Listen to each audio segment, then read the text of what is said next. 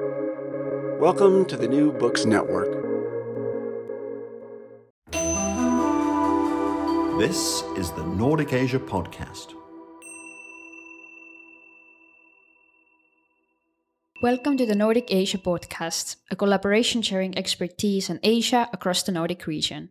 I am your host Saskia Lilli-Lehtsalu from University of Tartu Asia Center in Estonia, and here with me is Raditya Dharmaputra, a junior research fellow in Johan Skytte Institute of Political Studies here in University of Tartu, as well as international relations lecturer in Erlangga University in Indonesia. Raditya's main topic of research is Russian foreign policy towards Asia, and he has written a few very interesting articles about the war in Ukraine and the Indonesian perspective specifically, so I would definitely recommend that you check them out. To start us off, so Raditya, what has been the general response to the war overall? Yes, so I think you have to distinguish between the governmental response and the societal response. So the government is a bit ambiguous even now. In the beginning, they didn't condemn Russia for the invasion. They voted for the UN resolution, but then they abstained in the other resolution. And so you can see that they are trying to be as pragmatic, as ambiguous as they can be. But the society is a bit different. So you see that most people in Indonesia, and especially in social media, tend to give sympathy towards the Russian position, Russian narrative. Some would even say that it's more pro-Russian than, let's say, pro-Ukrainian or even neutral. That's, I think, the basic idea. Even now, you can see the latest discussion on the Indonesian president's visit to Ukraine and Russia, which is clearly being viewed positively from the Indonesian perspective. But you can also see that outside of Indonesia, it's very different. So I think you can see that at least until now, they are still exhibiting a very sympathetic position towards Russia. I think as we talked about before we started recording, the general feel in society is very maybe bizarre for us here. So where do this tendency towards pro-Russian attitudes maybe come from?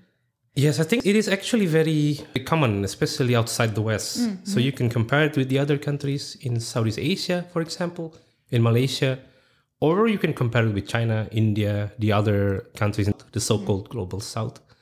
It is a very pro-Russian or sympathetic toward Russia. And I think most of the reason that they became like that is this idea or this perception of anti-Western deeply embedded in the society. So you can see that the discussion about the war, people always talk about it as Russia against NATO, Russia against the US and the EU.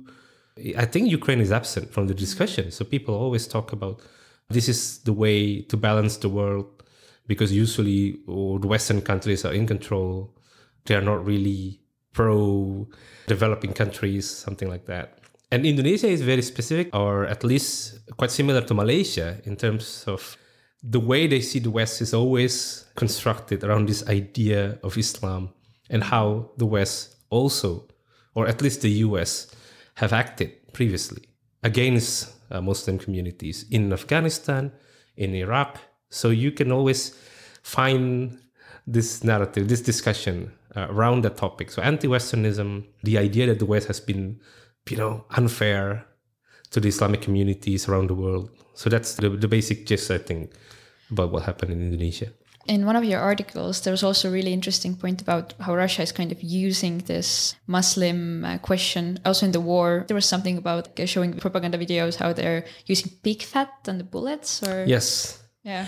Yes, that's very interesting. I think since 2014, after the annexation of Crimea, after the situation in eastern Ukraine, Russia started to use this public diplomacy in a more intense way, especially in the developing countries. Surely Indonesia is one of them.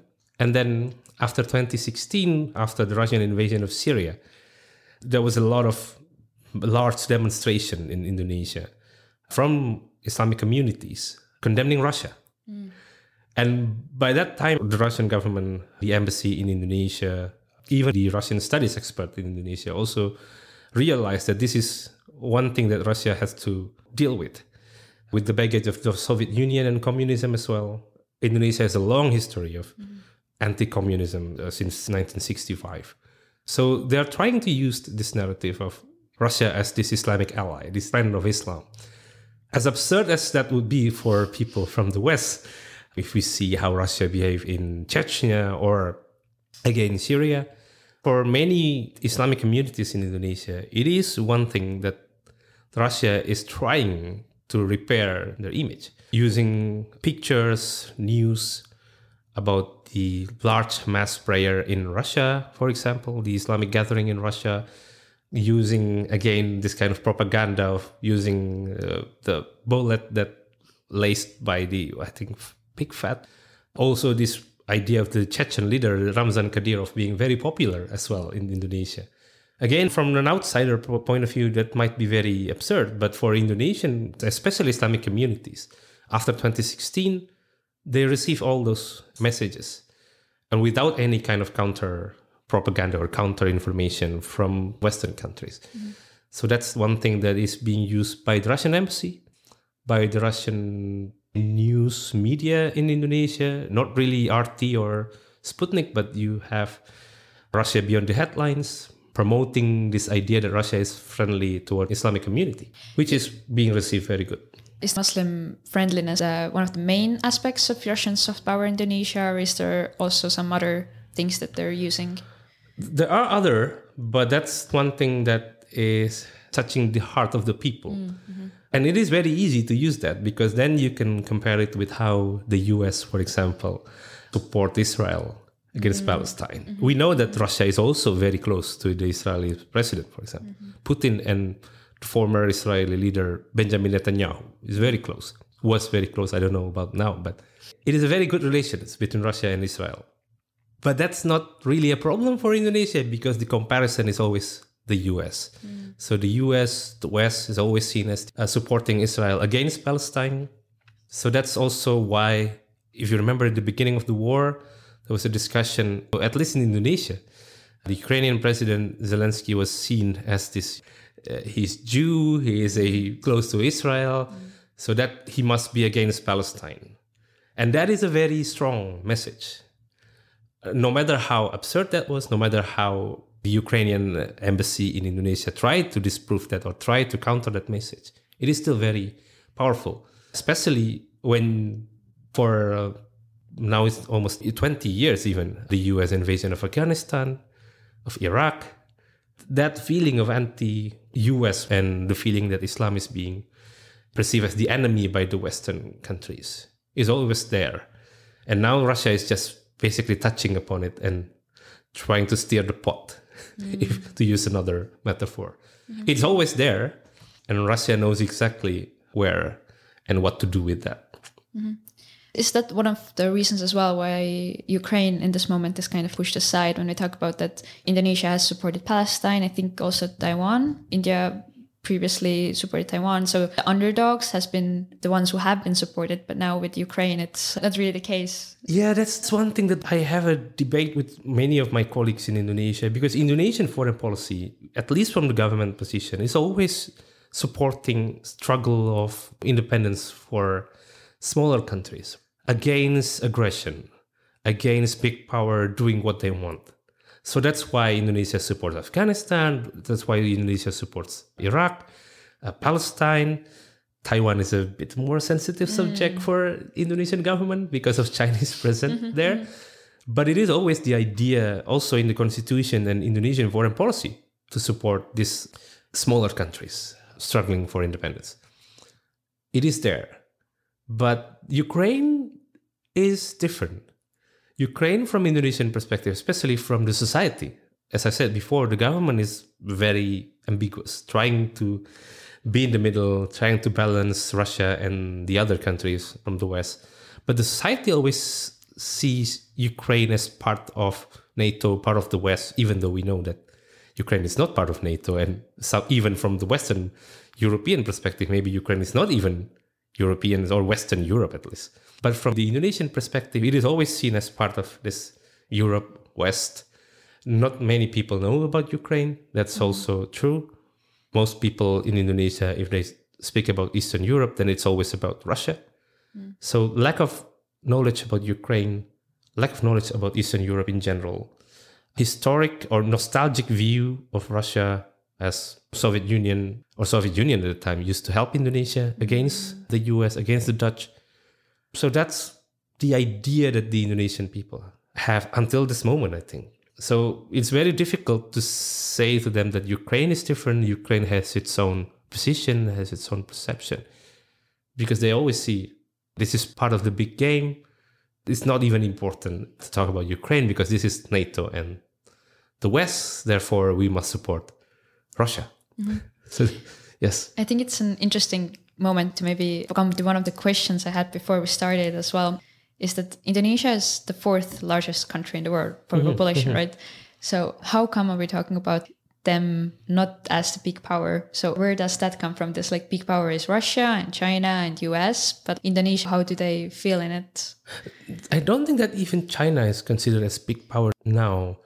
The history of Indonesian independence is important here. Indonesia was colonized by many Western countries. So it's the Dutch for 300 years, and then the British, Spanish, Portuguese.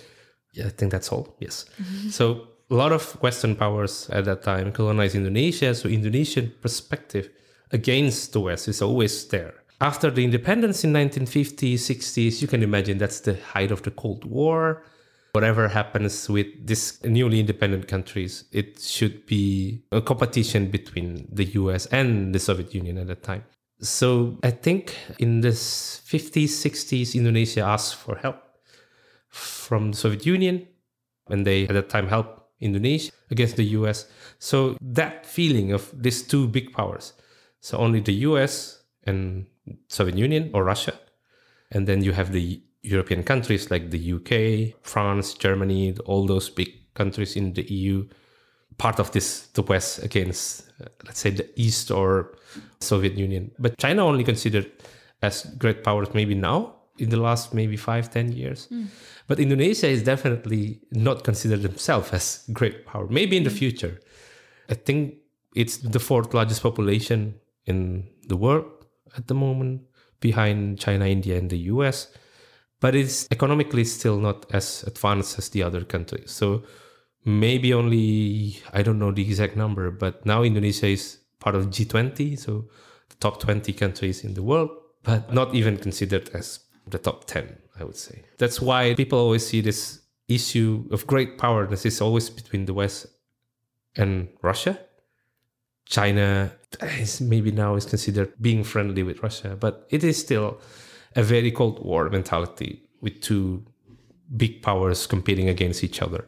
That's a very interesting view of the world as this bipolar kind of thing still. But it brings us nicely to the next big question I have for you with the G20 actually. The G20 summit happening in autumn, is that it seems at the moment, at least for me, reading your articles and looking at the general media response, that Jokowi is kind of trying to maybe get more power to Indonesia in a sense, or trying to heighten their foreign policy or leave his mark, let's say, on the foreign policy decisions of Indonesia, and both inviting Zelensky and Putin and kind of maybe putting himself in the role of the broker of peace kind of seems pretty big step, let's say, for a country that maybe doesn't see itself as a big power. What do you think about that? Is he taking more than he can chew? Yes, so I think the idea of inviting both Putin and Zelensky to the G20 summit in November is a very clever idea of delaying or buying time. I think I say that in one of my articles. It's basically trying to buy time. If you see the context, 2 months ago, he invited both of them, I think in April or in May. It is still the hope that in the next few months, the war will end, that we will go back to solving the real problem from the Indonesian perspective. The real problem after the pandemic is post-pandemic recovery, a lot of poor countries becoming poorer because of the pandemic. But it is clear now that it won't happen in the next few months unless something miraculous happens. So I think the Indonesian government came to the conclusion that it won't happen, that the war will still be there during the G20 meeting. So they're trying to, part of it is the president's legacy, trying to leave his mark in Indonesian foreign policy or Indonesian political scene in general. He's not really known as a global leader. He wasn't really active in foreign policy scene, at least in his first term. His second term since 2019, he tried, but Indonesia can do much more. That's basically the idea, that Indonesia can do much more in foreign policy. But he was concentrated in domestic politics. His image is based on his domestic legacy. So he tried to be the same, at least the same height with his predecessor, if not the first president of Indonesia, who was known as this global leader, the non-aligned movement. So he tried to reach that position as well. Whether it is plausible or not to be this peace broker between Russia and Ukraine, I doubt it. It's very difficult. Again, Indonesia doesn't have that much stake, that much experience in mediating conflict in Europe or Eastern Europe. I don't think anyone maybe has the experience, but you have Turkey trying very hard now. Israel also tried hard. France and Germany, of course, had more experience here. Indonesia's experience is always either Southeast Asian context or maybe Muslim majority countries, or Islamic countries. Trying to contribute to that is easier because Indonesia had the experience. But with the case of Ukraine and Russia, it is very difficult. Even if the president is genuine and idealistic in saying that, I'm trying to be a peace broker, you can always see that can also be used to enhance his domestic legacy. So you can read the domestic discussion about his visit to Kyiv and Moscow. Maybe, again, it was a very important visit. The first Asian leader to visit Kyiv, for example, bringing his wife. That's also something that symbolically is very powerful. But in terms of real progress, you can see that it is basically just the same. Russia keeps attacking Ukraine. Not much progress about the grain situation, about the food crisis. Now Turkey is even more active in that. So the narrative in Indonesia changed from helping Ukraine into being our president as a peace broker, as a global leader, which is very interesting. And you can see the discussion of him being awarded a Nobel Peace Prize. That's something absurd. Again, even from Indonesian perspective, what did he gain? But now it's very difficult even to criticize that visit because most media's analysts appreciate the visit, which I agree it should be appreciated. But to be more critical about the visit itself is very difficult to do in Indonesia at the moment, because then you enter this polarized situation. Now it's no longer about Ukraine. It's about Indonesia and about the president. A very sensitive subject since the last two elections, which polarized Indonesia. I think it's the same in many countries in the world as well. The latest, maybe 10 years, was a very polarizing situation. You have the supporter of the president against his opponent, and Indonesian society was polarized. Now, trying to criticize the president's visit is seen as you are being part of the anti-Jokowi or this anti-president group, which is not true, because again, you can always appreciate what he did, but you can also give some critical feedback. If he wants to be a peace broker, then he must do more than just visit it once, for example. That's a simple one, but yeah. I think it's also very interesting to show how proud people are of him, that there's been a lot of talks about the Nobel Peace Prize, how he should get it because of brokering. That's a very interesting turn of events, I think. Yeah, and it is very difficult, because then if you're being critical, you are seen as not nationalistic enough, not patriotic enough. Then you are seen as too critical to the president, who was trying to at least contribute something. And then it became a very basic populism 101, that it is part of his way to control people, part of his appeal to the public, his way of doing things differently from the other leaders. And the way that he brought his wife to Kyiv, I think he visited hospital. Again, it was seen as, at least from the Indonesian perspective, not from the West probably, from the Indonesian perspective, it was seen as, he's doing more than all the other Western leaders. Of course, it's not true. We know what happened. A lot of Western leaders already visited Kyiv before. But I think the importance of bringing his wife, that's also very symbolic. I would say he was very clever. He is still a master in doing this kind of symbolic politics. Again, enhancing his appeal as a very down-to-earth person, meeting regular people on the street. That's basically his strength in the last 2 elections. After this, he cannot run again for office in 2 years. So he need to have some legacy. And this is, even if he couldn't make it his foreign policy legacy, he already had domestic legacy. Okay, so I think the domestic thing, it might be something that we can finish off with. So maybe one last question about maybe the future and domestic situation a bit as well, and maybe society level again. I understand that the attitudes are mostly pro-Russian, but as you brought out as well, that the food question is becoming a thing. And as we know, because of Indonesia is one of the largest importers of Ukrainian wheat. And with the production of instant noodles, the supply chains are becoming broken because of the wheat shortage. So would this food aspect be something that affects the domestic attitudes as well? Or would that be, again, seen as more maybe anti-Western thing, that the war is happening and this is because of the West that we have this kind of shortage? In the end, it's a very basic situation of food and the ability to eat every day. I think most people have this conception of Indonesia, or especially in Southeast Asian countries, eating rice more than wheat or noodle.